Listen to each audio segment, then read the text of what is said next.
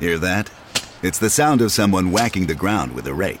Specifically, they're beating around the bush, which we've done enough of in this ad too, so let's get right to it.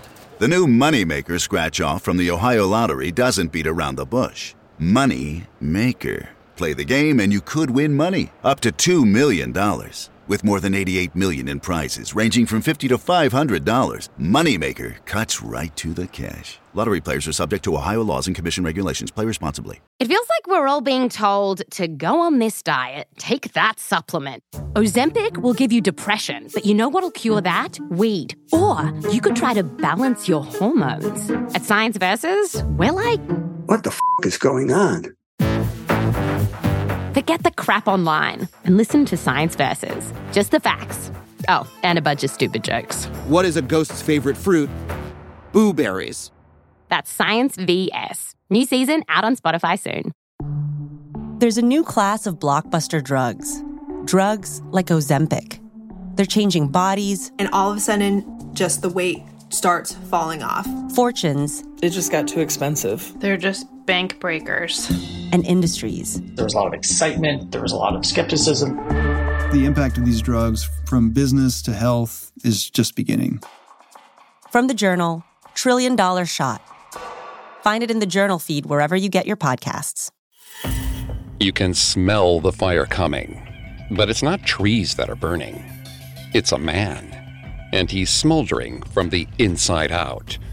If you enjoyed this episode on the Char and want to hear more urban legends, follow the Haunted Places feed on Spotify, where you'll find exclusive episodes of Urban Legends every Tuesday. Due to the graphic nature of this urban legend, listener discretion is advised. This episode includes descriptions of child abuse, ableism, and wildfires. We advise extreme caution for children under 13.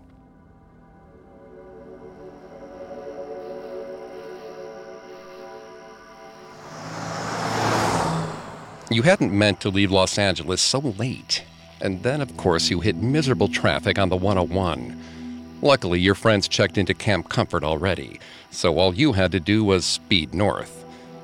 But darkness is descending, and the road signs are more and more infrequent. It's just you and the lonely glow of your headlights on the winding road. Then you just barely miss your turn off. You hurtle across a 2-lane bridge and pull a U-turn. But just as you're about to head in the opposite direction, you see a shape standing in the middle of the road. He looks like he's melting. His skin is shiny red in the glare of your headlights, as if his flesh was ripped away by flames. Yet you catch the slight glow of ember under his skin. As he walks towards you, cinders fall from his form. The heat is nearly unbearable, turning the car into an oven. You try to reverse to get away, but the steering wheel is too hot to touch. Then, the smell of gas floats softly to your nostrils. But the moment you recognize it, your fuel tank ignites.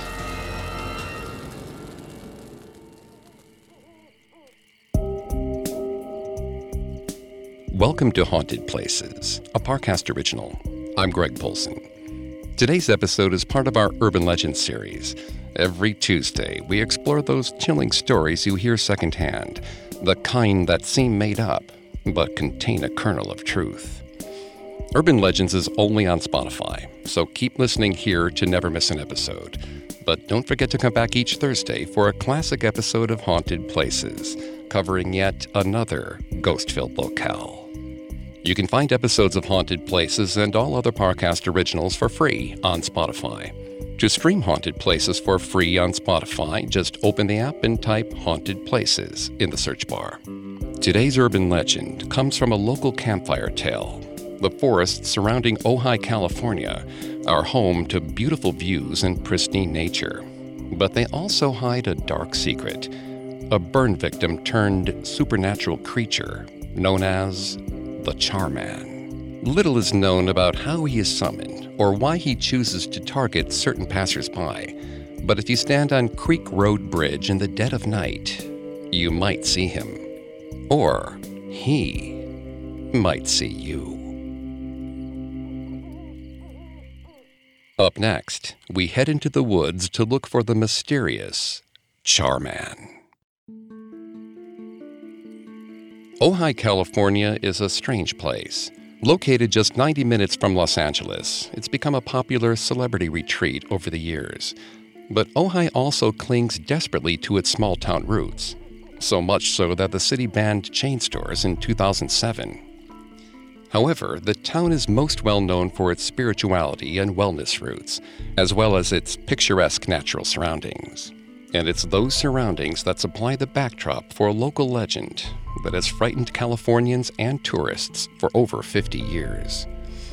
Born from the shared memory of past wildfires and a fear of those who are different, the so-called Char Man is a serial killer urban legend with an incendiary twist.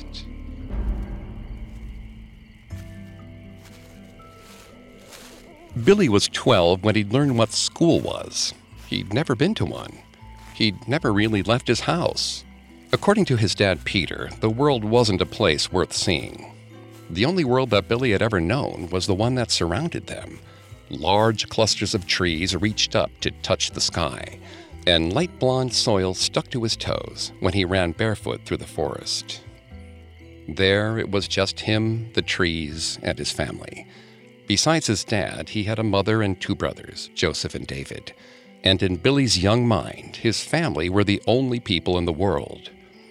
They lived in a small cabin his father had built, but Billy much preferred to venture out into the woods than sit at home. As he got bigger, he walked further and further, only turning back as the sun was getting low. It was on one of these trips where he met Sam. Sam had a big brown truck with green trees on it, because he was a forest ranger. It seemed like a very good job for Billy once Sam explained it to him. But Sam told him he would have to go to school first.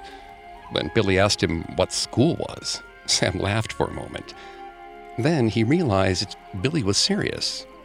Sam told him that all children went to school, even though many didn't like it. Billy couldn't understand why they wouldn't. It sounded like the most interesting place imaginable. Later that night, after he came home, Billy asked his dad why they didn't go to school. They were certainly old enough. Peter told him there were more important things to learn, things the outside world had left behind. It was a good answer, Billy supposed, but he couldn't get the idea of school out of his head. For the next few months, Billy begged his father to let him go to school. His persistence made his dad angry, and more often than not, he took that anger out on Billy. But Billy didn't care, not this time. He was tired of living his life his dad's way. He made a plan to sneak out in the middle of the night. Then he'd just walk into the woods until he found Sam again and could go to school on his own. Billy kissed the tops of his brothers' heads as they slept. Then he waited for the house to go quiet. But his father never went still. Billy could hear him rolling about in bed, muttering. Billy told himself it would just be a little longer. Then he fell asleep.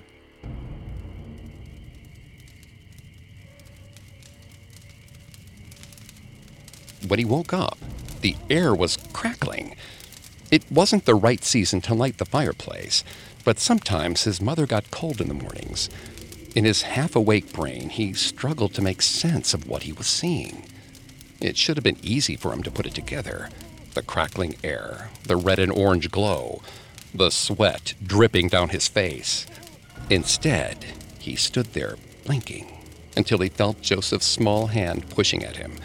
He turned toward his little brother and lost his breath. Part of Joseph's face had been burned away. His mouth gaped open in an ear-piercing scream as fire climbed up his flannel pajamas. Billy wrapped him in a blanket to smother the flames and scooped him up, holding him tight to his chest. He searched the room for David, but he didn't see him anywhere. Billy's throat was scratchy and dry as he screamed for his littlest brother. David had just learned to walk, and sometimes he wandered into the living room at night. So Billy yanked open the bedroom door and walked straight into hell. His father made them read the Bible every night. He knew what it meant when the sky rained ash and the smell of burning flesh permeated the air. His house had been turned into the infernal pits of damnation. Billy's mother emerged from the smoke like a specter, crawling toward him. Large plumes of black smoke came out of her open mouth as she coughed and spasmed. He called out to her, but she couldn't hear him. Billy put Joseph down. He leaned down to his mother's level and shook her gently. She looked up at him with red-rimmed eyes and pulled him close. He told her they needed to go, but she asked about David. Where was her baby? Billy didn't have an answer. Her eyes widened in understanding. She rushed to her feet and ran for the bedroom. Billy didn't have time to stop her, to explain that it had been consumed by fire.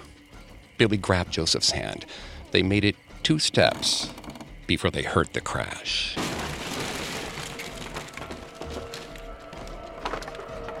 Billy said a silent prayer. He told Joseph to stay put and walk down the hallway. Half of the house had collapsed.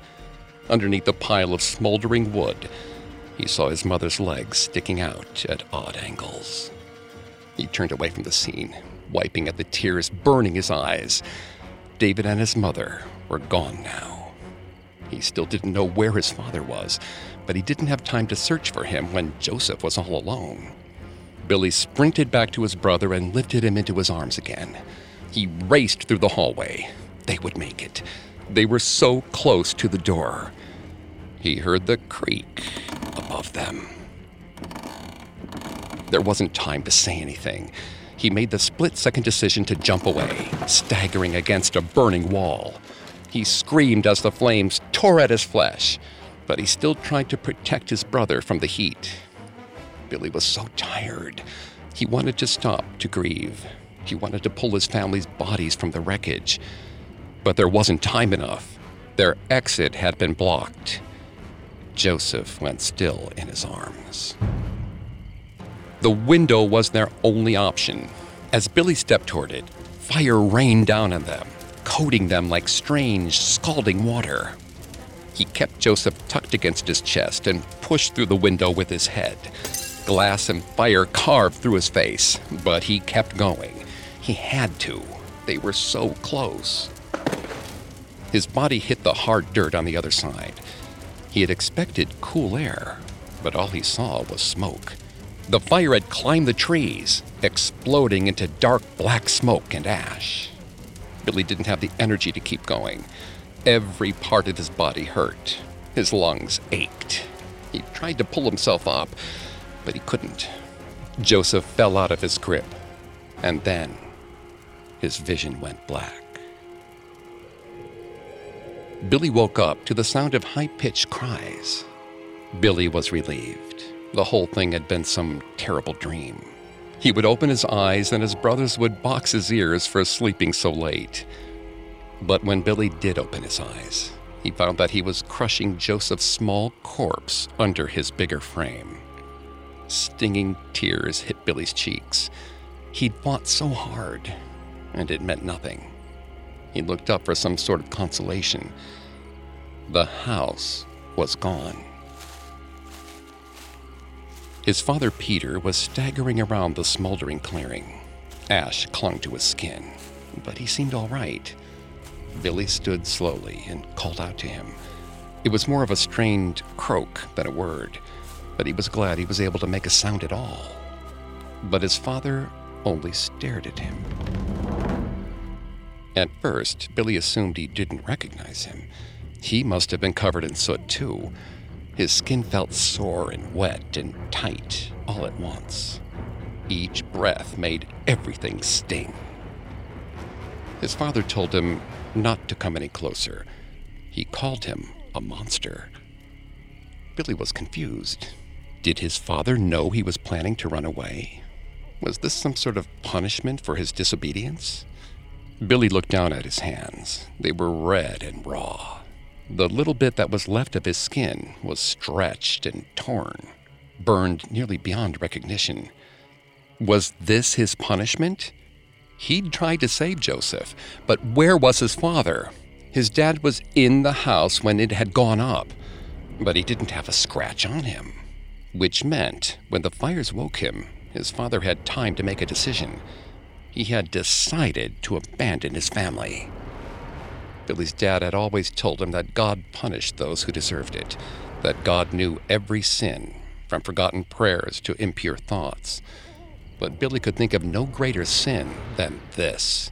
His father was supposed to protect his family. He looked at his dad and his gaze hardened. Billy understood now. He wasn't the one who needed to be punished. Billy felt his hand slide to the axe on the woodpile beside him. His father watched in horror as he raised the blade. His father tried to run, and it was a struggle for Billy to move to catch up. But then, God tripped his father, because God wanted Billy to punish him. So that's what Billy did. He punished him for his brother's death and his mother's, for their isolation and Billy's own pain. Every adult had failed him. No one had come looking for him, and no one had asked him what he wanted or what would be best for him and Joseph and David. Billy took his time to bring the message home. He ignored his father's screams. They were no louder than the fire, no more pitiful than his mother's wails. When he finished, Billy stood back to admire his handiwork. If torn flesh made you a monster, his father's skin now matched his heart. He expected to feel relief, catharsis, but all he felt was hunger and pain. Violence had given him purpose. It made it hurt less, and it hurt so much. Billy cleaned the blade with a small cloth. Then, he walked into the woods in search of Sam. Up next, we meet the Charman of Ojai. Now back to the story. Mira wouldn't have come if she knew what Cal was up to. She thought they were headed to Ojai for some hiking, maybe see a celebrity or two. She didn't realize they were trying to conjure a boogeyman. Every time she used the word conjure, Cal rolled his eyes. They weren't creating the Charman from thin air, he told her. He was a real guy, or had been a real guy who died in a forest fire sometime in the 60s. This did nothing to convince Mira. The idea of provoking some half-burned man, dead or alive, just didn't seem smart. They would essentially be luring a disfigured person out of the woods in order to mock them. It was cruel. Cal claimed that she wasn't giving the Charman enough agency. After all, he'd killed hundreds of curious kids. He could take care of himself. Cal leaned out the car window as they crossed the Creek Road Bridge. "Charman," he called. Mira told him he was being a jerk. He didn't disagree. An uneasy beat passed between them. Mira asked if the Charman frequently killed people who called his name. Cal said yes, then realized what he just implied. They drove in silence the rest of the way to Camp Comfort. The name was fitting.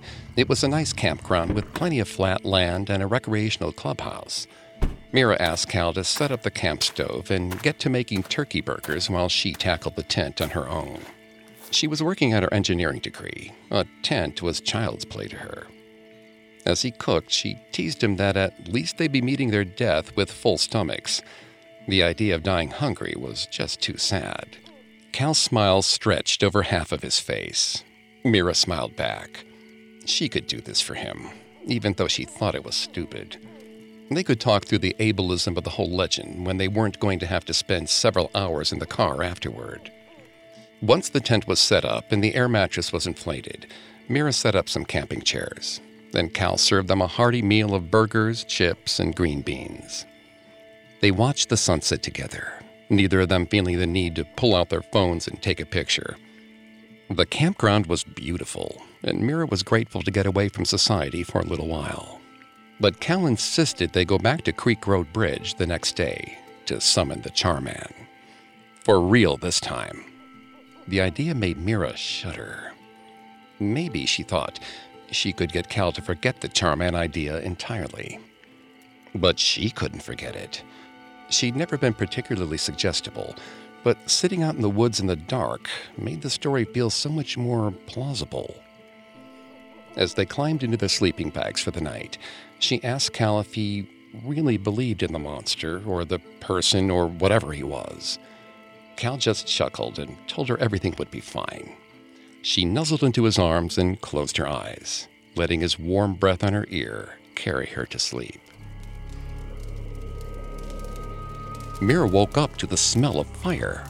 Small flecks of ash glittered through the nylon, backlit by soft light.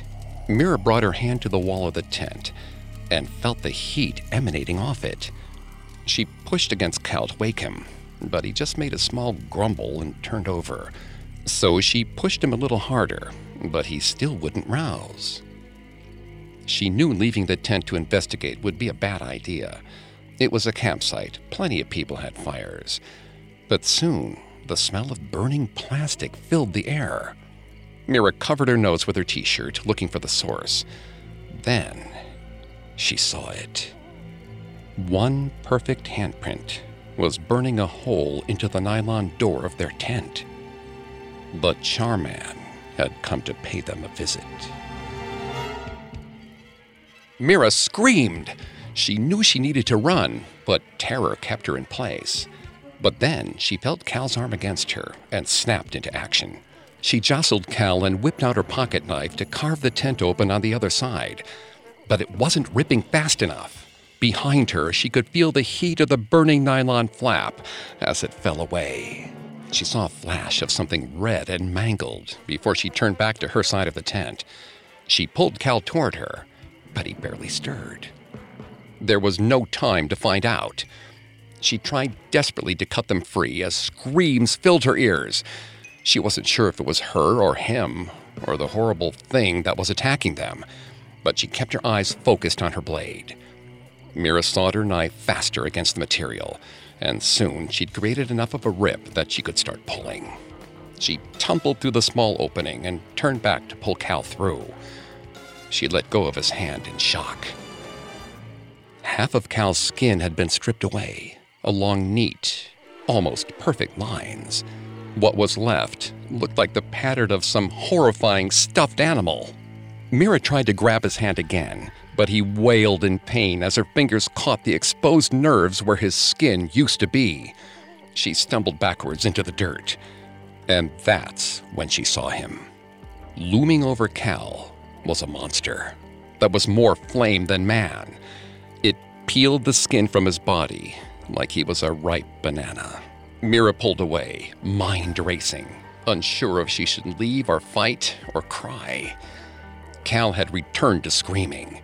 She couldn't imagine any sound worse. But then, he stopped, leaving just the crackle of flames. Only in that strange half-silence did she realize that the entire campsite was on fire. Mira got to her feet and sprinted into the woods. Smoke seeped through the thin t-shirt she'd pulled over her face, and the underbrush cut up her feet, but she couldn't stop. The screams died out as she ran. When she finally reached the highway, it was empty. She was alone. Mira stumbled to a stop. She pulled her t-shirt down from over her mouth and sucked in the crisp night air. The tears started to come as the reality of Cal's death hit her like a freight train. She moaned. She cried. Her breath came in shallow gasps.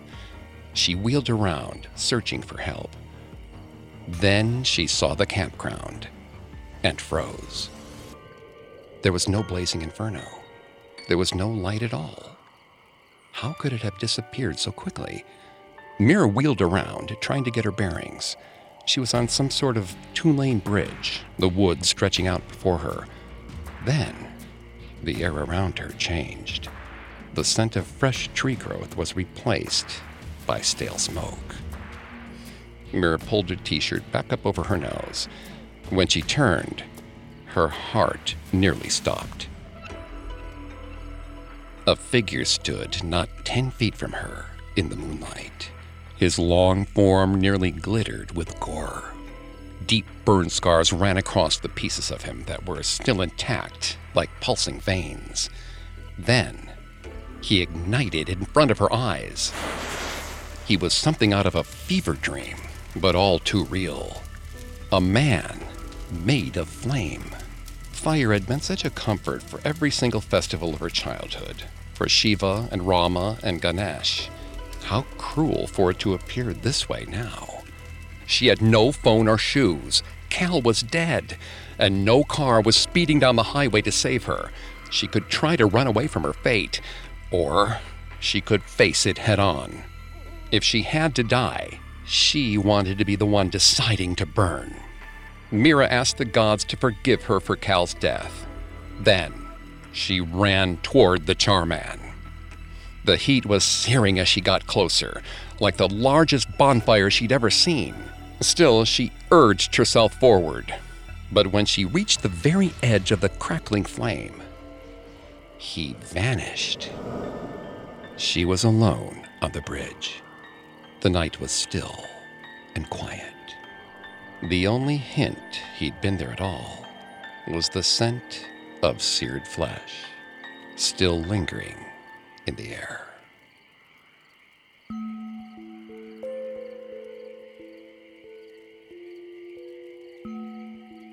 The most often told origin story for the Charman centers on a fire that nearly consumed all of Ojai in 1948. The rumor goes that at the time, a homesteader lived in the surrounding woods with his son when the blaze trapped the two of them, leaving the son horribly burned. And soon, traumatized and alone, the boy had a psychotic break. When the authorities managed to reach the charred house, they discovered the homesteader had been flayed alive. However, there is more than one possible origin story for the legend of Charman. Another version of the tale says he was a firefighter killed in the line of duty, and yet another claims he was a motorist whose vehicle caught fire after an accident on Creek Road. Local thrill seekers have been known to park on the road's bridge or even in the forest and chant his name. When he appears, sometimes he wields an axe, searching for someone to skin in order to repair his own. But each time he shows up, he's always accompanied by the smell of flame and rot. The fact is, there have been a number of fires in the area, and there have been many deaths. Who are we to say it wasn't the Charman? So, if you do venture down Creek Road, keep your wits about you. And if you smell fire, run.